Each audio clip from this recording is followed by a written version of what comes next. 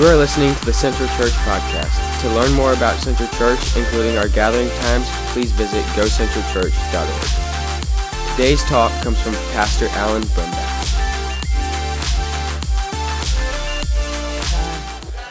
Praise God, from whom all blessings flow. Praise Him, all creatures here below. It is so good to be back with you, and I invite you to take your copy of God's Word and turn to Hebrews 11.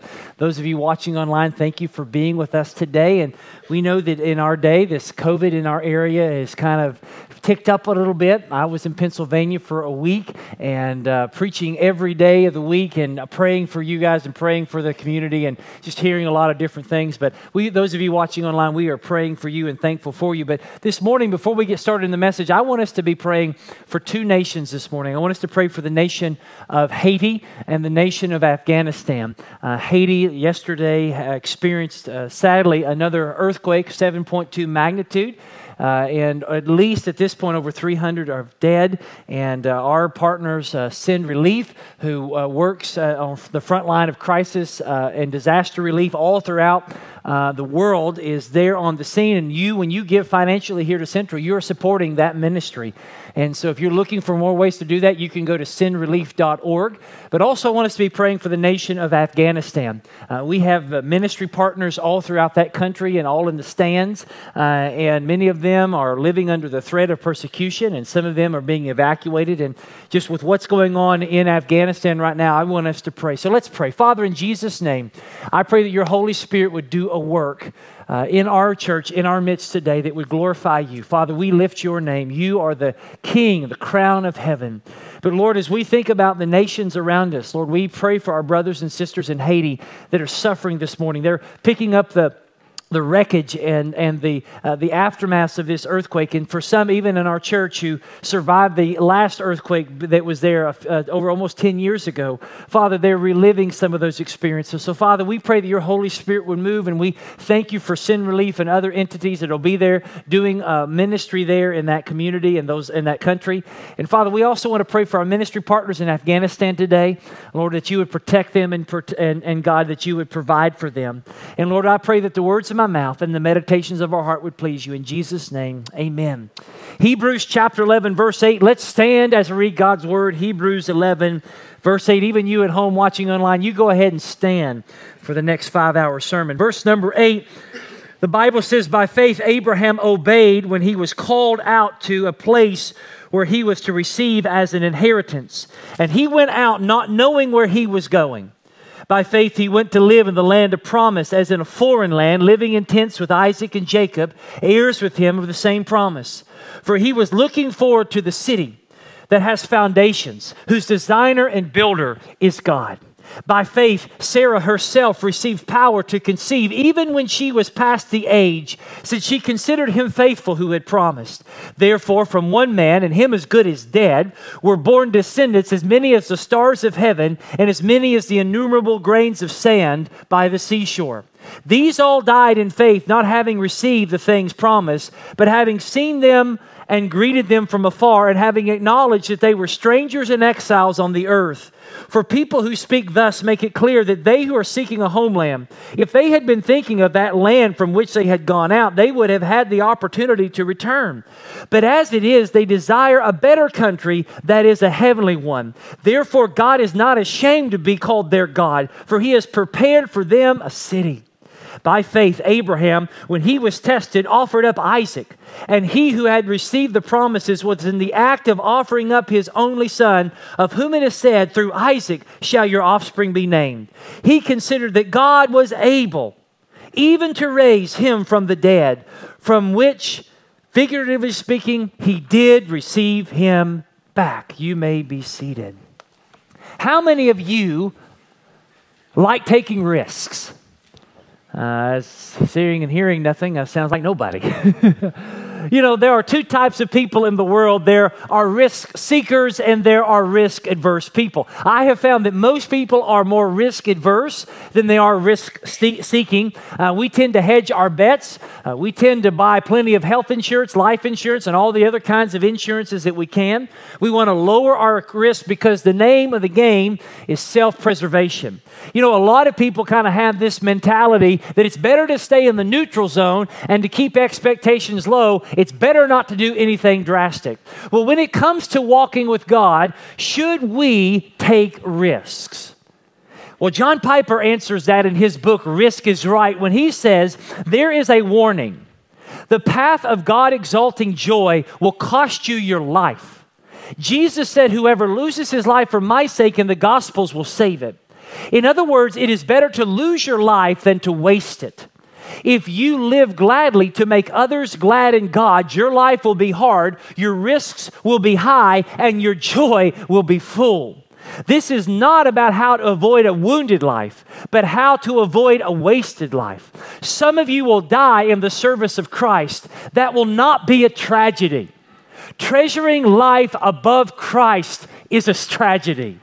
Listen, the walk of faith requires a life of risky, radical obedience to God.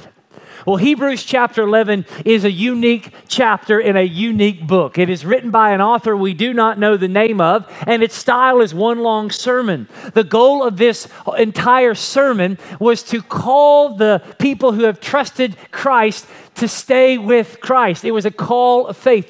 Many of these were former Jews who converted to Christianity, and now they're in the midst of adversity, they're in the midst of persecution, they're in the midst of trouble, and now some of them are thinking, should I go back to the way it was? Many of their friends who went to Christianity have now deconstructed Christianity and went back to Judaism. And so the author here of this chapter and the author of this book is calling us to faith. And so in chapter 11, we have this list of great believers, of great men and women of God who are an example of faith-fueled radical obedience. And so what I want you to understand is that radical obedience requires radical faith. And today we're talking about Abraham, Sarah, Isaac, and Jacob. And we see, especially in Abraham's life, a life of radical faith. And in that, I want us to see, what does it look like? What does it look like to live by faith and to not live by sight? And we see that here in the life and story of Abraham. And so what I want us to learn this morning is this. Faith calls us to leave the known for the unknown, to trust in the unseen promises of God, and to obey God even if we do not understand. Faith calls us to leave the known for the unknown, to trust the unseen promises of God, and to obey God even if we don't understand. So let's begin with the first one. Faith calls us to leave the known for the unknown.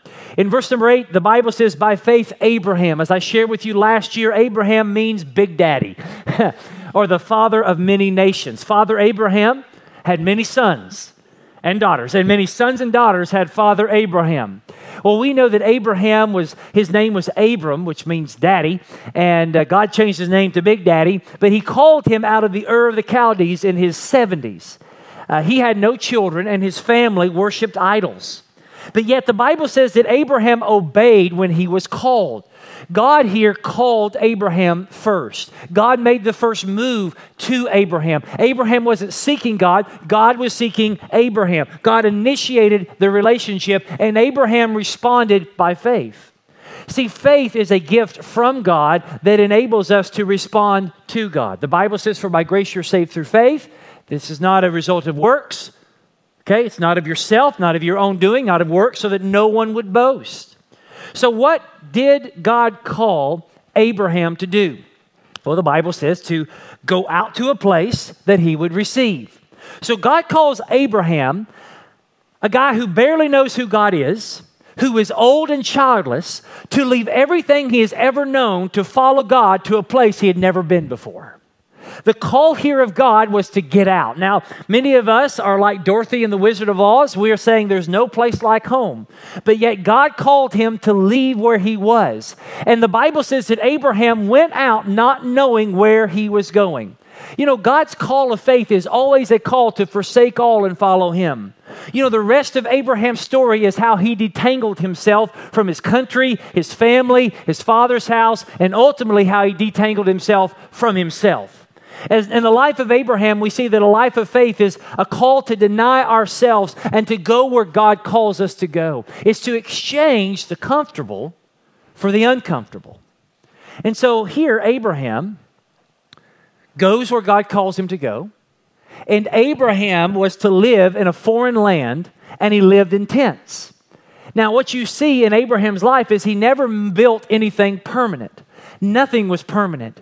He was to move around the land as God directed him, and he was to live as a stranger in this land of promise. And Abraham never really arrived on earth. He was constantly moving and trusting. He never settled too deep in one place. His tent peg was never too deep in the earth. As God called Abraham to go, John Calvin summarized it in this way, that God said to Abraham, just close your eyes and take my hand. God told Abraham to get out, but he didn't tell him where he was going. You know, most of us wouldn't just follow somebody that we've never met before to a place we've never been before. I mean, how many of you, if somebody just came up to you and said, hey, follow me, and you say, where? And they say, well, just follow me. How many of you are going to go? No. No one's just going to follow somebody they don't know to a place that they've never been. You know, my kids often, even though my kids obviously know me, I'll say, you know, hey kids, I'm going to go somewhere. Do you want to go with me? What's the first question they ask? Where are you going? Why do they ask where you're going? Because they want to know if where I'm going is better than what they're doing. Right? And if where I'm going is not better and funner than what they're going than what they're doing now, they're not going. Well, God here calls Abraham to go where he's never been before, that he doesn't know where he's going. You know, most of us want a step-by-step, play-by-play on how life is going to go, and if it's acceptable to us, then we'll forsake everything to follow God. Well, God told Abraham that he needed to leave his family, he needed to leave his land, his cultural identity, to walk away from everything that he ever knew, everything that was important, everything that made life comfortable, and he didn't give Abraham an outline on what God would do next. You know, listen, we may not know where, we may not know how, we may not know when, we may not know why things happen in our lives, but that's what is called Christianity, and that's what faith in God is. Listen, it takes no faith to believe in a God who gives you step-by-step directions on how to live your life. But it takes real faith in trusting a God that you cannot see to follow him to places you do not know. God here calls us to go. And listen, church family, God's calling us all to live by faith, to not walk by sight, to take our hands off of our lives and completely abandon him, to not stay where we are. And listen, in your life, you can't just stay where you are. You can't just live in the seat of comfort and the flowery beds of ease. You have to go where God calls you to go. Do what God calls you to do, even when it's uncomfortable and even when it's painful. You know, I was in Greece a few weeks ago, and I met a guy named Danny. He was in Athens, and as I met him, he began to share with me his story. He grew up a Muslim. He grew up in Iraq. He grew up in Baghdad. His dad served under Saddam Hussein and was in his army. And he ended up having to move to Turkey after Saddam died, was assassinated, was killed. And he had to flee because there was a new regime coming in, and for fear for his life, he had to leave. And so he went to college in Turkey, and he kind of was living a wild and crazy life. He was on his own.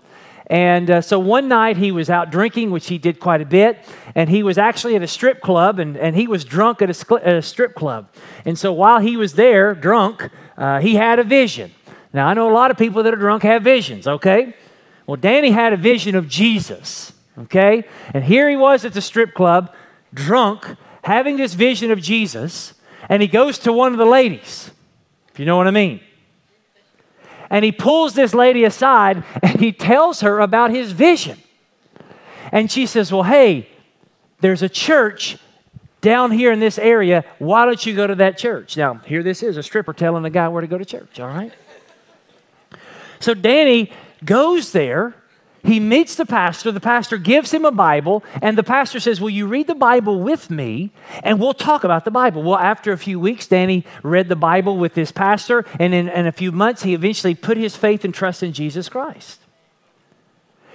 And so after that, he was discipled, and in that, he began to feel this call of God to share his faith.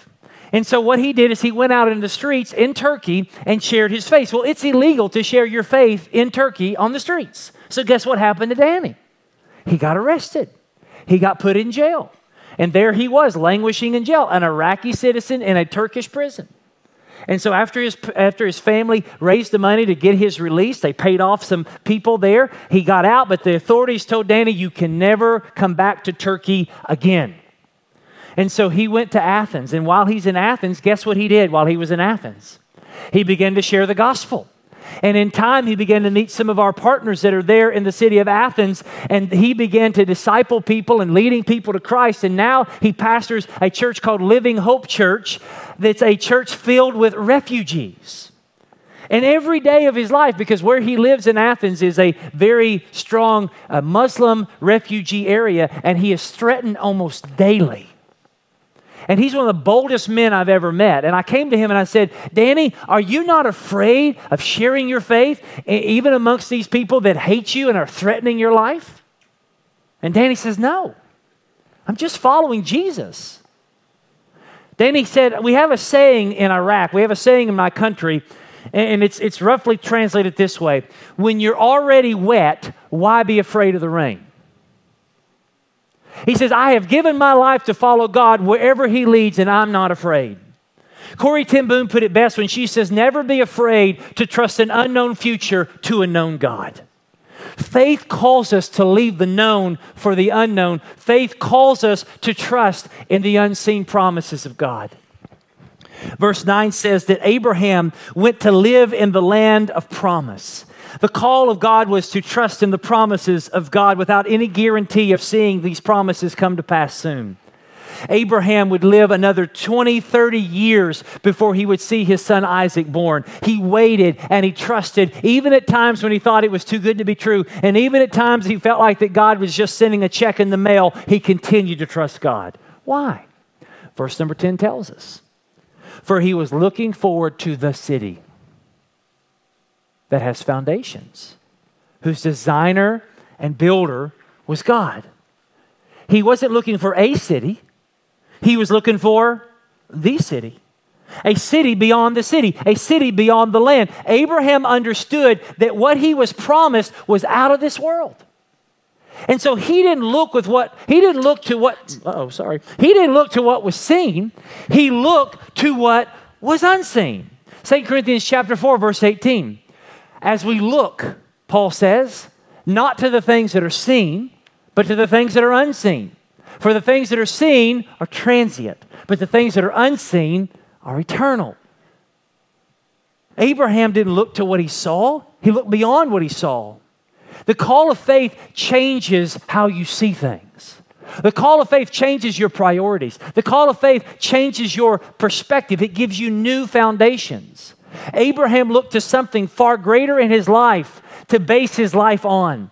Abraham looked to something far greater than his money, than his fame, than his power to give him meaning and identity and value. He didn't look to just what he saw now and then. He didn't get his value and identity and worth in that. He didn't get it in what he did or where he lived. He had a stronger and deeper foundation that held up his life. See, if you change your foundations, your life will change. Jesus told a parable of two guys who built houses. One guy, a wise man, built his house on the rock. Another guy, a foolish guy, built his house on the sand. When the winds and waves blew, the man who built his house on the rock's house withstood. The man who built his house on the sand lost it all. And the question in your life and in my life is this: when the winds and waves of life come, and they will your house stand or fall? Well, if your house is built on anything than Jesus' blood and righteousness, your house will fall apart. Your life will fall apart. If you build your identity and value in your job, in your location, in your marriage, in your relationships, in your money, in your sports team, in your health, or in your fitness, when the waves come, when the wind blows, it will fall apart. That's why my hope is built on nothing less than Jesus' blood and righteousness. I dare not trust the sweetest thing, but wholly rest on Jesus' name. On Christ, the solid rock, I stand. All other ground is sinking sand. God here then promises to Abraham and Sarah that they would have children in their old age. I mean, the Bible says that Abraham was as good as dead. He was old. Sarah was old. She was in her 90s, late 80s, 90s, when she had a child. Abraham was 100. God's promise in their life was almost inconceivable. Think about that. Inconceivable. That was a dad joke that didn't work. You get it now? I think somebody in the balcony just got it. It just finally dawned on them. Oh, conceivable. Ha, ha, ha. 9:30 got it. How come 11 can't? You've had more sleep than they had. But they believed, even though it was inconceivable, because they considered God faithful who had promised. And so in Genesis chapter 15, God makes a promise to Abraham. He says, you go out and you survey the land. You go up, you go down. All that is yours. And guess what, Abraham? You look to the sea and you look to the seashore and you see all that sand, and you look to the sky and you see the stars, as many as the sand on the seashore and as many as the stars in the sky, so shall your descendants be. But just as Abraham saw that the land was more than the land, that God's promise about the land was more than physical land on earth, he also is going to understand that God's promise about children is more than just a physical child on earth. It's more than just Isaac. It's more than physical children. But he understood that there was one greater than Isaac that would come, and there will be many who will come from the greater one and only could be seen by faith. Paul talks about this to the churches of Galatians chapter 3, verse 16. Paul says, now the promises were made to Abraham and to his offspring. It does not say to his offsprings, referring to the many, but referring to one, and to your offspring, who is Christ. See, the promise to Abraham was more than land and kids. It was about heaven and hell. It was not something that Abraham could do. It was only something he could trust God to do. He had to look to God alone to do what he promised so that Abraham could be all that God promised him to be in the person of Jesus Christ. And here's what you have to understand. Abraham saw Jesus. You say, no, he didn't. Yeah, he saw Jesus. I don't believe you. Well, Jesus said he saw him. John chapter 8, verse 56. Jesus says, your father Abraham rejoiced that he would see my day. And he saw it and was glad. How did Abraham see it? By faith. He had the eyes of faith. The eyes of his heart were enlightened by the precious promises of God. He saw that his deliverer and Messiah was coming, and he was looking to Jesus by faith. See, in the Old Testament, saints were saved looking to Jesus. In the New Testament and today, we're saved looking back to Jesus. But we're all saved the same way, and that's by faith. And so verses 13 through 16 tells us that all these died, not having received the promise, not having received the things that were promised. Abraham, Sarah, Isaac, Jacob, and even Joseph all died without seeing everything that God promised them. Yet it was these unseen promises that fueled their radical obedience.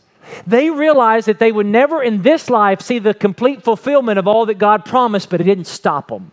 So in verse 13b, it says, but having seen them, seen what? These promises. How did they see them? Through the eyes of faith. They greeted them from afar. They didn't see, but they saw. We shared this a few weeks ago, that faith is the assurance of what God is going to do based on the conviction of what God has already done. These patriarchs didn't see, but they still believed. Because they understood something, that there was something better coming. They lived as strangers and foreigners looking for a better country. If they were just living for the nasty now and now, they would have went back to the Ur of the Chaldees. They would have went somewhere. But they were wondering because they were looking for the city. And they realized that this world was not their home. And so they set their minds not on things below, but they set their minds on things above. And that's why verse 16, God says, I am not ashamed to be called their God, for he has prepared for them a city. These patriarchs didn't stop believing. They didn't turn back. And that's the point of this part. The author of Hebrews is saying, don't turn back. Don't give up. Keep looking to Jesus. Even when things are tough, even when things are rough, even when you don't understand, you don't turn back. Don't stop believing. Don't stop trusting. Trust in the things you cannot see. And that's what they did. And just like the patriarchs, we are called to trust in the unseen promises of God. Many, countless millions of believers have died without seeing Christ return. Many have died not realizing all the promises of God, but by faith they see them. We need God to give us the eyes of faith to see what we do not see and trust what we cannot see. Faith calls us to leave the known for the unknown. Faith calls us to trust in the unseen promises. Third, faith calls us to obey God even if we don't understand. Verse 17 tells us that by faith, Abraham, when he was tested, offered up Isaac. God gave a final test to Abraham's faith. And that was for Abraham to take his son, his only son Isaac, and to sacrifice him to God. And this final test would be the ultimate triumph of Abraham's faith. See, to obey God into an unknown country is one thing, but to obey God enough to be willing to sacrifice your own son is radical obedience. Beyond just the fact that Isaac was Abraham's son, Isaac was the immediate fulfillment of the cosmic promises that God made to Abraham and Sarah that he would bless the world. Isaac was that one child that they had been praying for, longing for, waiting for, hoping for. He is the one that they left everything for. This son represented everything, and to Abraham, Isaac was really that one true love of Abraham's heart. He was the one thing that he treasured the most in his life. Tim Keller says that Isaac was Abraham's emotional center. It was the source of his security and significance in life. But yet, he obeyed. Verse 19. He obeyed. Verse 18, sorry. He obeyed. Even though he didn't understand, because of faith. Abraham reached back, knife in hand, ready to slit the throat of his son Isaac. Abraham in this moment is showing to God that there's nothing that I will not trust you with. There's nowhere I will not go with you. I will give you everything. And here's the thing, Abraham had not read Genesis 22. Yet he believed that somehow, some way, God was going to be a God of justice and a God of grace. And so in Genesis chapter 22, verse 11, as Abraham has knife in hand, the angel of the Lord calls out and says, Abraham, Abraham. And Abraham said, here am I. God stopped him. Don't put your hand on the boy. God then points him to a ram that is stuck in the thickets. God says, that's what you should sacrifice. And Abraham took the ram and sacrificed that ram instead of Isaac. And in that moment, God provided a way. He provided a substitute. Instead of making Abraham pay his debt, God paid the debt for him. And so Abraham calls that mountain Jehovah Jireh, which means the Lord will provide, or literally God will see to it. And God did see to it. But not just in that ram. See, the reason why Isaac was not sacrificed is because God provided a substitute for Isaac in the ram. But here's what you have to understand. That ram was not enough to pay the debt of sin. Hebrews 10:4 says, "For it is impossible for the blood of bulls and goats to take away sin." Isaac himself was not enough to pay the sin of Abraham, wasn't enough to pay for his own sin or the sins of the family. The true substitute for Isaac is not the ram. The true substitute for Isaac is Jesus, the Lamb of God, the offspring of Abraham, the beloved son, the hope of the world. And that's why Abraham didn't name that place Abraham's obedience. He named that place God will see to it, because the same God who did that there is the same God who'll do that here. And see, what is the most impressive in this story is not Abraham's obedience. What's most impressive in this story is God the Father's commitment. See, Jesus would come from Isaac, but Isaac typifies Jesus. Think about this. Both had a promised birth.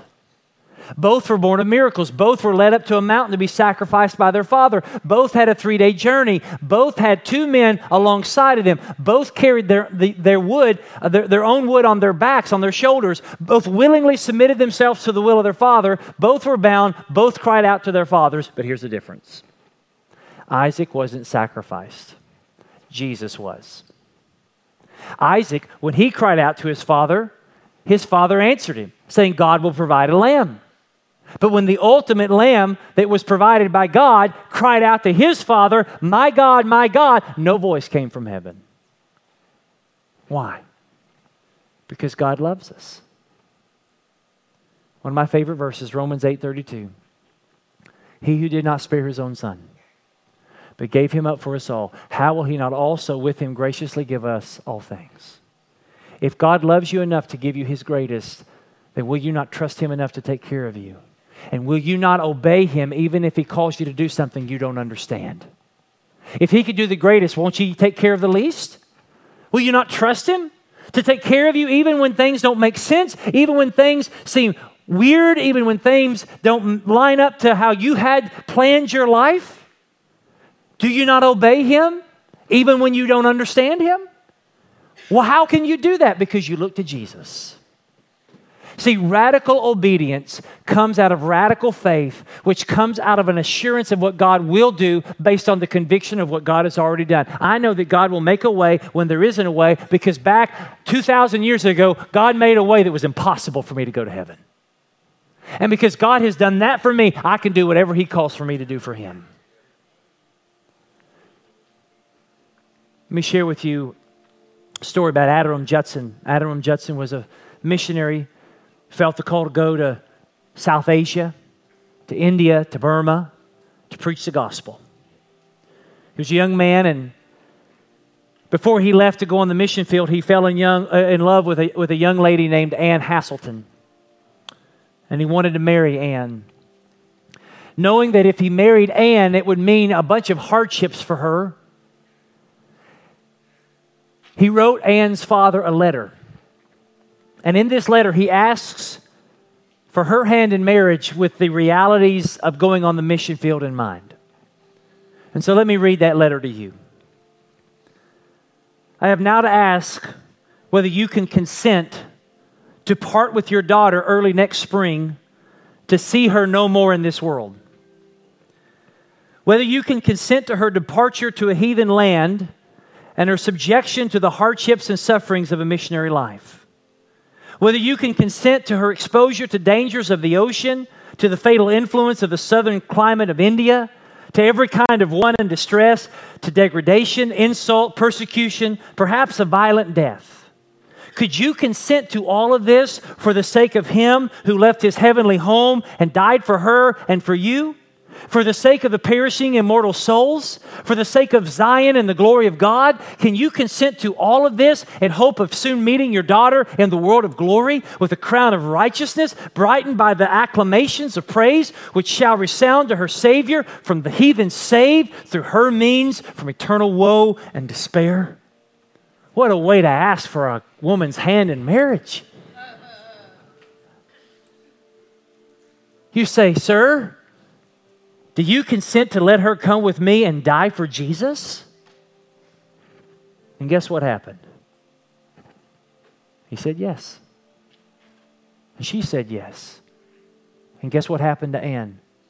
She died for the sake of Jesus. But not because of Anne's greatness, not because of Abraham's greatness, but because of Jesus' greatness. See, Christianity is not how much you do for God, but it's about what God has done for you. And our response to what God has done for us is to want to obey Him even though we don't understand.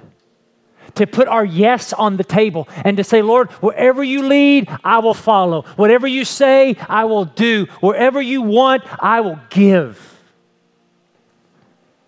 Not for my glory, but for yours. Abraham, Sarah, Isaac, Jacob, all through the list, had radical obedience because of radical faith, because of an awesome God who loved them enough to save them from hell. What about you? Is your yes on the table? If God called you to go, would you go to a place you've never been before?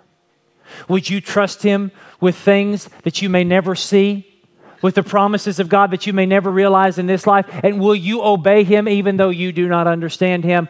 My prayer is that I would. My prayer is that you would and that this church would. But you'll never do that unless you have a personal relationship with Him. And so today, if you've never trusted Him as your Savior, I pray that you would. And you'll see what God does in your life. And if you have trusted Him, then ask Him for grace to trust Him more. Father, in Jesus' name, what I couldn't say, what I couldn't do, Lord, would your Holy Spirit do? Father, would you move in and through us? Would our yes be on the table? Wherever you lead, Father, would we go? Father, would you help us to trust you even when we don't understand you, to obey you even though when it doesn't make sense? Lord, we love you. And I pray if there's anyone here online or in this room that has never trusted you as Savior, that today, Father, they would trust you. They would give you their life. In Jesus' name. Thank you again for listening to The Central Church Podcast. For more information on how to take your next step, visit us online at gocentralchurch.com.